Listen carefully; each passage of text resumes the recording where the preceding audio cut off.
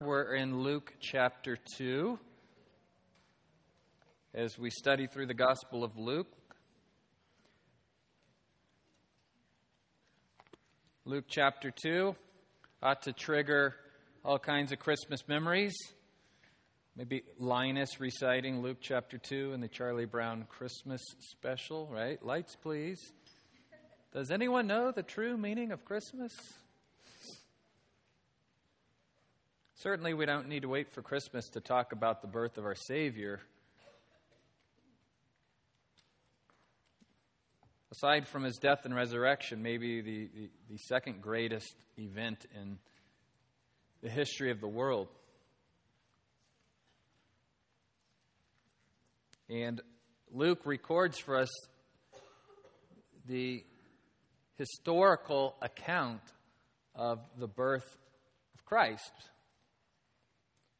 Maybe studying Luke 2 in October will be good for us. Instead of December, we don't have to cut through all the trappings of the Christmas season, all the gift wrap and Christmas lights and Christmas parties. We can just focus in on this event as historical fact. Jesus Christ is a real person, born in history, grew up, did ministry, died, rose again, and ascended into heaven. All recorded for us in this historical document. The Bible is a historical document. It's much more than that, but it's no less than a historical document. Luke intended his gospel to be a factual, historical record of the birth, life, death, resurrection of Jesus Christ, to strengthen the faith of his friend Theophilus, but through God's providence, to strengthen our faith in the Lord Jesus Christ. This isn't myth. This is historical figure. The Bible is also a spiritual document. We understand that as well. It has the power to, along with the Holy Spirit, to regenerate us and to transform our lives. No other book has the ability to transform us into the person of Jesus Christ. Last month, a famous and influential evangelical Southern Baptist brother, no doubt, no less, sadly, spoke at a conference and urged us all, pastors, Christians, to stop pushing the Bible on the culture. Disheartened to hear this. Yes, that was his message. Because in a post-Christian culture, the Bible was pushing people away from Christ, pushing people away from the church. We needed to tailor our message to be more palatable to the world. And so he said, just focus on Jesus, just focus on the resurrection. How do you focus on Jesus and the resurrection without the record of Jesus and his resurrection? And liberalism's already tried this approach, and the Southern Baptist Convention was delivered from liberalism in the earlier part of last decade, and praise God that it is a conservative convention now. The seminaries mostly are conservative, Bible-believing, inerrancy of Scripture, and yet there are still some pulpits. I believe this pastor's heart is in the right place. He wants to reach people for Christ, but he sees the Bible as a stumbling block. Well, the gospel is a stumbling block. The Bible says it's a stumbling block. The cross is foolishness to the Greek and a stumbling block to the Jew. But the culture was far more pagan and corrupt and immoral in Jesus' day and in the day of the early church than our own culture. It was exactly the message of the Bible that cut through all that corruption and immorality. If If there's no immorality, then there's no point in Jesus coming to die for us. And so the good news starts with God's holiness and our sinfulness and our deserving of judgment. And then the good news sweeps in. For the wages of sin is death, but the gift of God is eternal life in Christ Jesus. Amen? Amen. You're wondering who this guy is. It's no less than Charles Stanley's son, Andy Stanley, a mega church pastor in Atlanta. He said that the early church thrived without the Bible and that the church didn't even have the Bible until the 300s.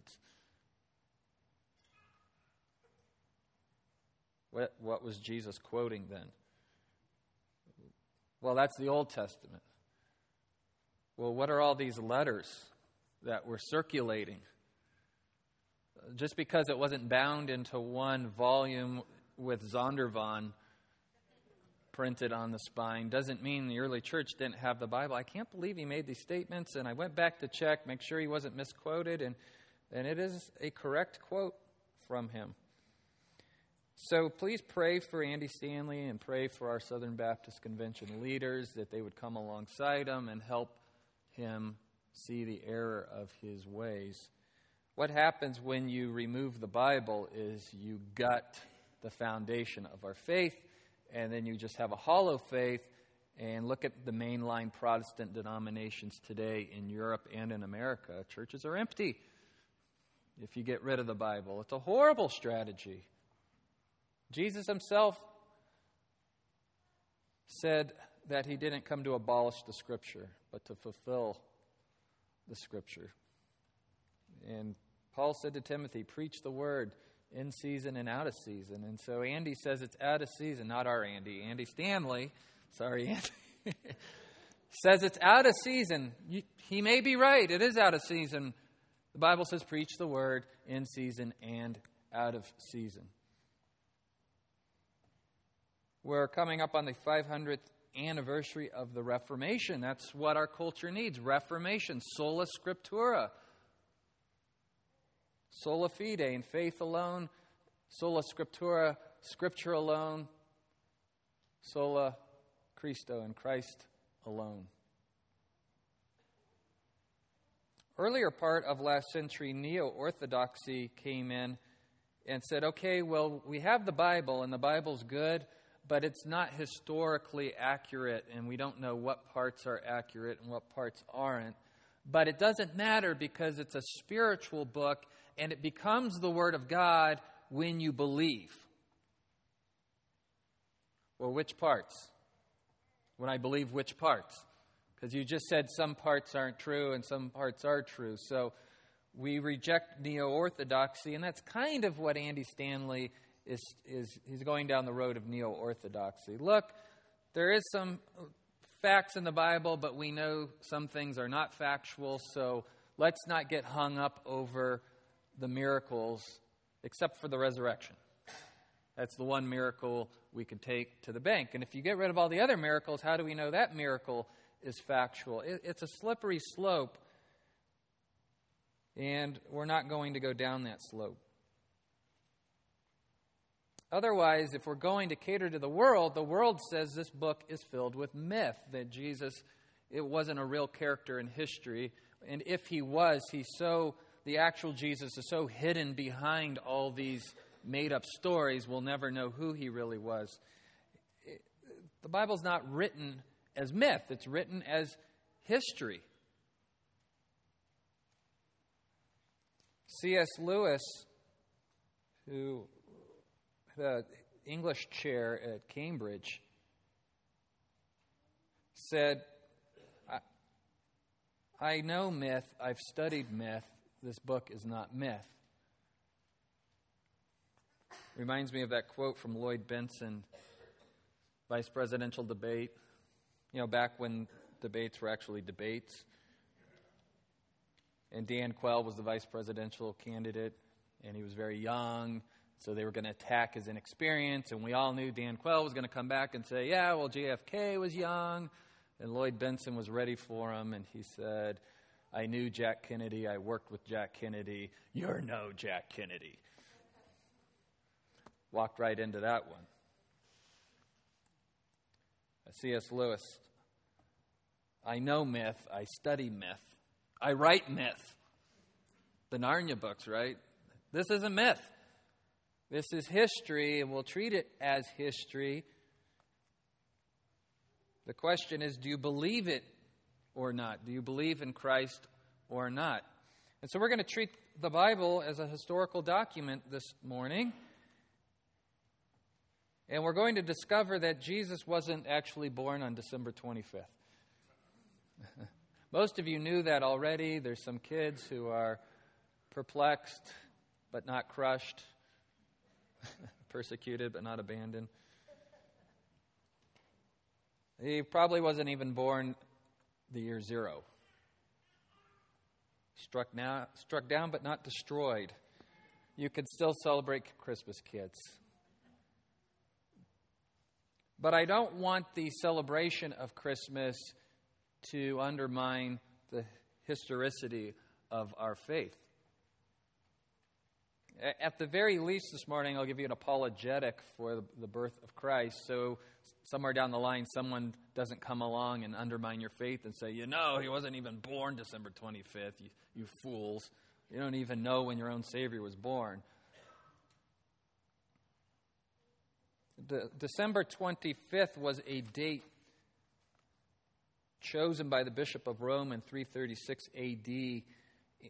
after Constantine had made Christianity the official religion of the empire, in order to Christianize the pagan winter festivals that were going on. Look, people are already celebrating. Let's replace the celebration with something to really celebrate.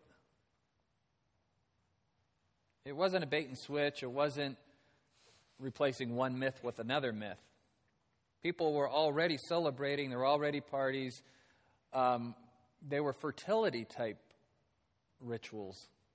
Winter's coming. Everything's dead. Everything's dying. We can't wait for spring to come. And the pagan fertility gods, if we throw a celebration in winter, it'll assure that spring will come. And the only thing growing that time of year, evergreens, became the popular plant of choice. And the Christmas tree and the Christmas wreath were symbolic of fertility. I've just ruined your tree and wreath for you, but the point was, let's sanctify it, let's Christianize it. Why should the world get the things God created and corrupt it? We don't have to give those things to the world. They're from God. They bring glory to God. Same with the arts. Why does the world get the arts? I like it when CBU comes and sings. The arts belong to God. Sculpture and painting belong to God. Dance belongs to God. Not all of it, though. That which is lovely and righteous and good. You know the list in Philippians 4. And so the idea was, let's take this holiday, this pagan holiday, and Christianize it. And we'll take the symbolism of the pagan holiday and change it to Christian symbolism. The BC AD calendar system wasn't even put into effect until 525 AD by a monk named Dionysius. And horrible with Latin. Do you say both U's, or is it like the two U's in vacuum? Is it exagus? Probably. It means Dennis the Lesser. So, humble monk named Dennis. He came remarkably close to a correct date with very limited historical information. But he was off by a few years. So, and then again, December 25th, probably not the day. And when you think about it, December 25th, late December, late rainy, cold winter, horrible time for Caesar Augustus to declare a census. One of the things that made Rome so great was its roads. But the roads would be wet and muddy and sloshy, and the ruts in the road would be useless that time of year. Shepherds watching over their flocks by night. Nothing's growing in December. The flocks aren't out grazing. Probably not late December. So when was it? When was the birth of Christ? We could piece together the historical facts from the Bible and maybe come up with a better date. So my aim this morning is to strengthen your faith by looking at the historicity of the Bible. All right, so what have we covered so far? There was this priest named Zacharias from the division of Abijah, which served in the temple for the last 2 weeks of the 4th month of in the Jewish religious calendar. How do we know that? It said in Luke chapter 1 that he was from the division of Abijah. You can look back to Jewish historical documents and see when that tribe was set to serve in the temple. Now, here's where it gets a little fuzzy. Those times and appointments set for the different priests, some people believe that after the first temple was destroyed and the second temple was built, maybe they had to completely redo the calendar, the schedule. But it seems to me that they would just use the same schedule. That they would use the same schedule. Knowing what we know about how seriously the Jews took the priesthood and took the schedules and all of that, they would stick to the old schedule. So if they did, and I'm assuming that they did, I know that's a big assumption, but walk with me here. That would put Zacharias serving in the temple in late June, early July. He gets the vision from the angel that your wife, your barren wife of old age, is going to conceive. Now, unlike Mary, she's going to conceive the traditional way. So Zacharias needs to get to his wife. And so we would say that his wife Elizabeth conceived in early July because he had to serve in the temple for 2 weeks. So early July.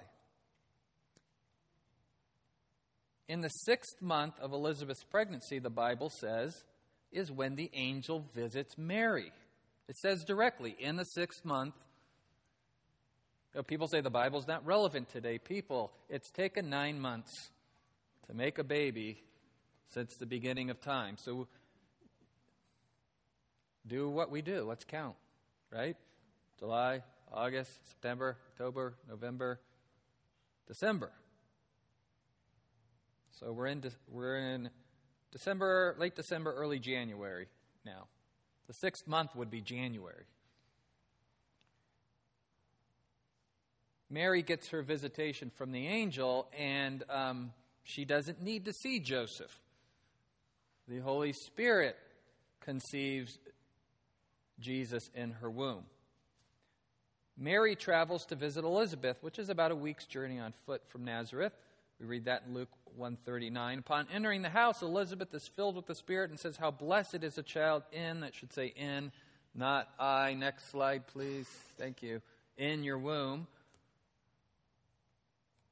So we know Mary is with child at this point.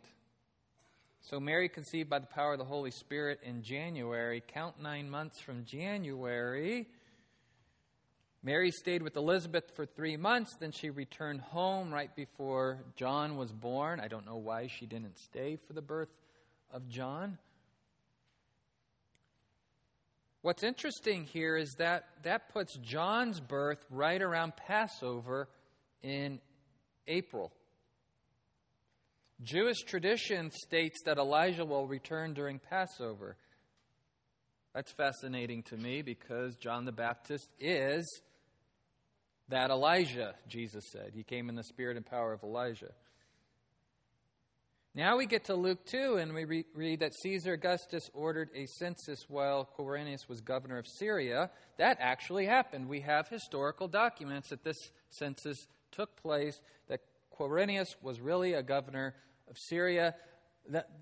That's corroborated by extra-biblical historical sources. Not that those are better, but for the naysayers who say, look, your facts only come from this biased book. No, they don't. We have other historical documents. The most common being the Jewish historian Josephus, who was no fan of Jesus. And he wrote about Jesus. And lots of other history as well. Historical records place that event around late September, early October. Here we are, people. Merry Christmas. Happy birthday, Jesus. And this makes more sense. Like I said, December is cold and rainy, a horrible time to call a census. I mean, Caesar was, cruel, but that would just be idiotic to call a census in the middle of winter. And again, shepherds wouldn't generally be tending their flocks at night late in December. Maybe there was unseasonably warm weather, but the late December date doesn't work well for the birth of Christ. Works well if you want to convert a pagan celebration into a Christian celebration. What else is interesting is this is around the time of the Feast of Tabernacles, or the Feast of Booths. And perhaps we have a clue from John in his gospel, John 1:12 to 14. But as many as received him, to them he gave the right to become children of God, even to those who believe in his name, who were born not of blood, nor of the will of the flesh, nor of the will of man, but of God. And the Word became flesh. That's Jesus, the Word. In the beginning was the Word, and the Word was with God, and the Word was God. Got a fly up here. Christmas fly. Yeah. And the Word became flesh and dwelt among us. And this word dwelt is tabernacled. Tabernacled. The word for the early temple. Remember the tabernacle? They would set it up, worship, tear it down, move in the desert. And God's Shekinah glory, that pillar of cloud and fire, would appear at the tabernacle. The glory of God would rest between the wings of the cherubim on the lid of the ark. And God would tabernacle with his people in that form. But how amazing, God became flesh and tabernacled among us. He made his dwelling with us. And now, if you're in Christ, the Holy Spirit tabernacles inside you. Do you not know that your body is a temple of the Holy Spirit? So maybe an allusion there, that tabernacle, that Jesus was born during the Feast of Tabernacles. Maybe. Just throwing it out there for you this morning. But certainly early October, late September, historically sounds like a better date than December 25th. So when my wife gets back from the beach retreat, she's going to be excited because her birthday was September 27th. So she's probably closer to Jesus' birthday than you December 25th people. I hope I didn't just wreck somebody's. If you want to think it's December 25th, you go right ahead, because the point is that God doesn't actually give us the date. If the date was important, he'd give us the actual date. And if Jesus' physical description was important, we'd have that. And we have no physical description of Jesus, other than maybe Isaiah 53, where it says there was nothing about him, no comeliness. Certainly he was compelling and exciting, and he taught like nobody had ever taught before. We know that. He was compassionate. But probably not movie star good looks. And no fanfare surrounding his birth. Not like Prince whoever over in England. Kate and... not Eric. Kate and William? Or Harry? William. A couple of people corrected me way too fast. It's William. Harry's the punk younger brother who's always getting into trouble, right? Yeah, okay. Prince William. Now, when that baby was born, it was like in the news for months, and thousands showed up at the hospital, and, big deal. Royalty in what's really not even a monarchy anymore. But the actual King of Kings is born, and the only ones there to witness it are some cattle and some lowly shepherds, the dregs of society. That ought to tell you something about God's heart. He gives grace to the humble. He brings down the proud, but gives grace to the humble. If you count yourself among the nobodies and the has-beens or never-will-be's, hey, we're in good company. Paul says in 1 Corinthians. Not many wise, not many impressive, not many strong.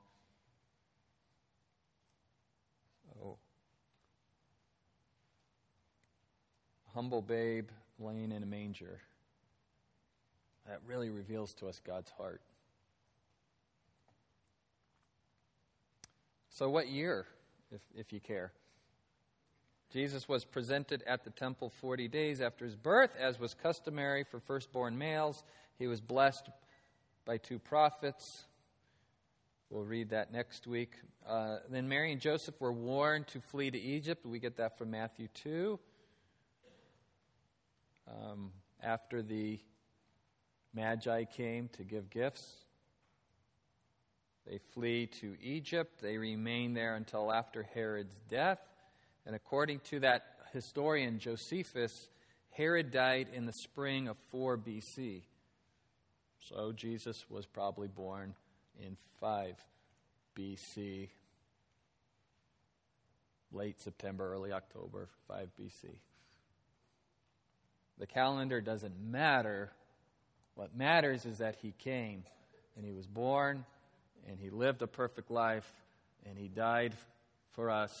And John says, as many as received him gave the right to become children of God. It's less important when Jesus was born than why he was born. But this is a historical document, and we don't want to tell the world that, it doesn't really matter when he was born, because that makes it sound like we don't trust our Bible.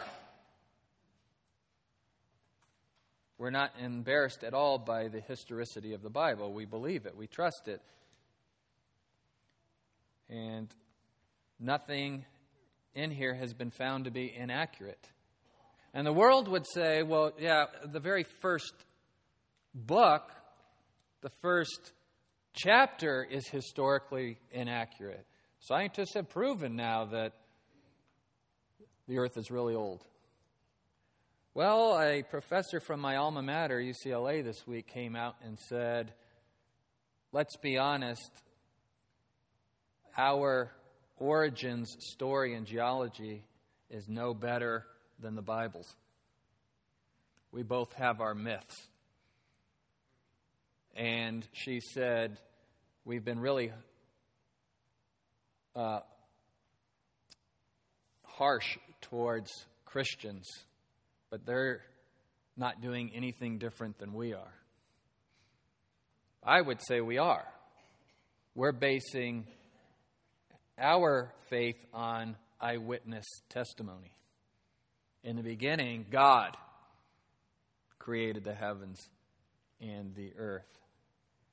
So I wonder if she still has her job. I was going to follow up on that. You say that kind of stuff in academia, and you're dismissed.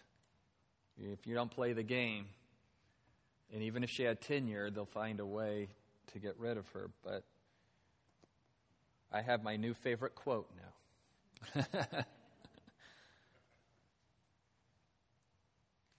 She said, "Our myth is no better than their myth."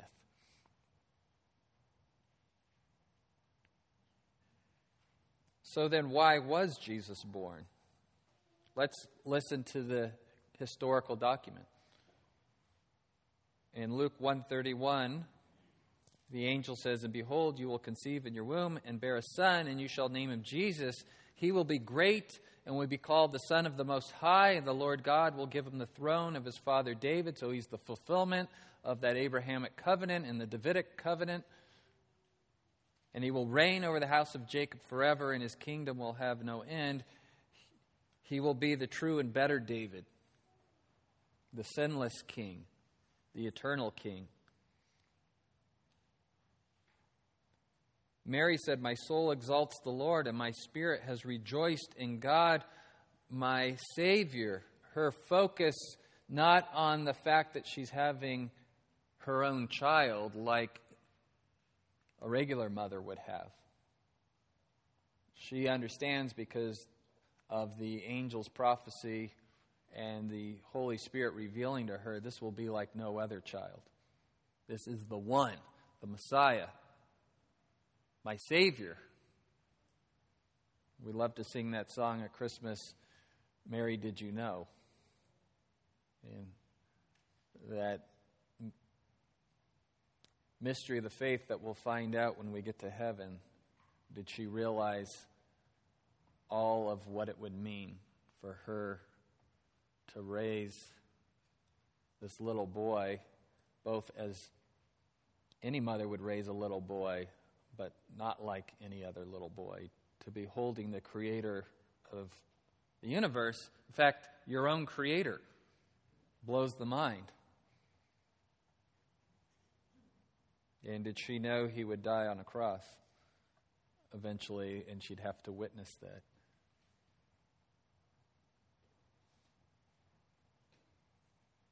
Luke 1:68 and 69, Zacharias, here's a father who's waited his whole life for a baby and probably had given up hope of ever having a child, he and his wife Elizabeth. He says, "Blessed be the Lord God of Israel, for he has visited us and accomplished redemption for his people." Look where his focus is. "And has raised up a horn of salvation for us in the house of David, his servant." He goes on to talk about his own son, John, but the focus isn't on, I finally have a baby boy. It's, he will be the prophet of this one who is greater than he. All the excitement on the person of Christ and what he represents, what he's going to accomplish. This salvation the Scriptures have spoken of since Genesis 3:15. The seed of the woman that would crush Satan's head. The angels came to the shepherds and they announced, "Do not be afraid, for behold, I bring you good news of great joy, which will be for all the people. For today in the city of David there has been born for you a Savior who is Christ the Lord." Again, no date. It's the purpose that matters. Let's go back to John 1 and kind of finish that whole quote. "In the beginning was the Word, and the Word was with God, and the Word was God." That word is logos in the Greek. Logos. And to the Greek philosophers, the logos was the logic, the power that held the universe together and gave the universe meaning and how everything all fit together. And John borrows that word, and he says, in the beginning was the Logos. And the Greek would say, amen. But you see, the Jew would say, I see what he's doing there. In the beginning, God created the heavens and earth. In the beginning was the Logos. He's equating the Greek Logos with the God of the Old Testament. And then he goes on to say, and the Word was with God. And then this statement that just blows us all away. And the Word was God. This is no ordinary boy. And he's not just Messiah, he's God. He's not a Superman. He's God. He's not a better version of you and me. He's God, but he's still man. The incarnation, want a good theological term, the hypostatic union. They use those big words so they can justify charging you a lot of money for your degree. The hypostatic union. Fully God, fully man. He was in the beginning with God. All things came into being through him, and apart from him, nothing came into being that has come into being. He made all things. He's the creator, Jesus. The creator came and walked among us. In him was life, and the life was the light of men. The light shines in the darkness, and the darkness did not comprehend it. As Paul says in 1 Corinthians, things of the Spirit, the natural man can't comprehend.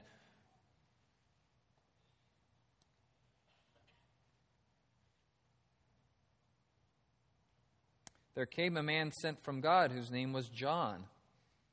He came as a witness to testify about the light so that all might believe through him. He was not the light, but he came to testify about the light. There was the true light which coming into the world enlightens every man. He was in the world, and the world was made through him, and the world did not know him. He came to his own, and those who were his own did not receive him. But as many as received him, that could be you. That could be you this morning. You could be one of the as many as received him, as many as believed in him, and as many as believed this historical record, but not just believing the facts of the historical record, but believing, placing your faith in the person of Jesus Christ. It's not less than the facts. It's the facts, and he really is God, and he can be personally my God. I can have a relationship with God through faith in Jesus Christ. He was in the world, and the world was made through him, and the world did not know him. You don't have to be he came to his own and they did not receive him. You could be as many as received him. He gave the right to become children of God. You could be a child of God this morning if you aren't already. You can be a child of God. You don't need to wait for December 25th or Easter. You can receive Jesus Christ this morning and be forever a child of God. You will be born again. Not of blood, or the will of the flesh, or the will of man, but of God. God will cause you to be born again. You will have new life inside you, new desires, new purpose, new meaning in life, a new future, new hope, new everything. Behold, old things are passing away, and new things are coming. And the Word became flesh. That's probably the most shocking statement in all of John 1. The Word, the Logos, became flesh. No, wait. God's not human. And the Logos is not human. And so both the Jew and the Greek would say, time out. The what? God became flesh? The Word became, Logos became flesh? No, we're the finite. That's the infinite. That's the boundary. But that's the problem, is there was this infinite chasm between us and God, and how kind of God and how gracious and loving to bridge the gap we could never bridge ourselves. The Word became flesh and dwelt among us. He was born just like the rest of us, grew up, had a childhood, grew in knowledge and stature among men, but not like us. Divine, perfect, sinless. No fear of man. No doubts. No unholy desires. So I only do what the Father reveals to me to do. So like us, but not like us. Like us in every way so that He could be our substitute on the cross, but not like us so that He would be the pure, unblemished, spotless Lamb. And we sang this morning, have you been washed by the blood of the Lamb, which if you've just stepped foot in a church for the first time in your life, was a crazy way to start your journey of faith. A bunch of people singing and clapping, have you been washed by the blood of the Lamb? Well, that's what that means. He's the perfect sacrifice, and His blood covers our sins.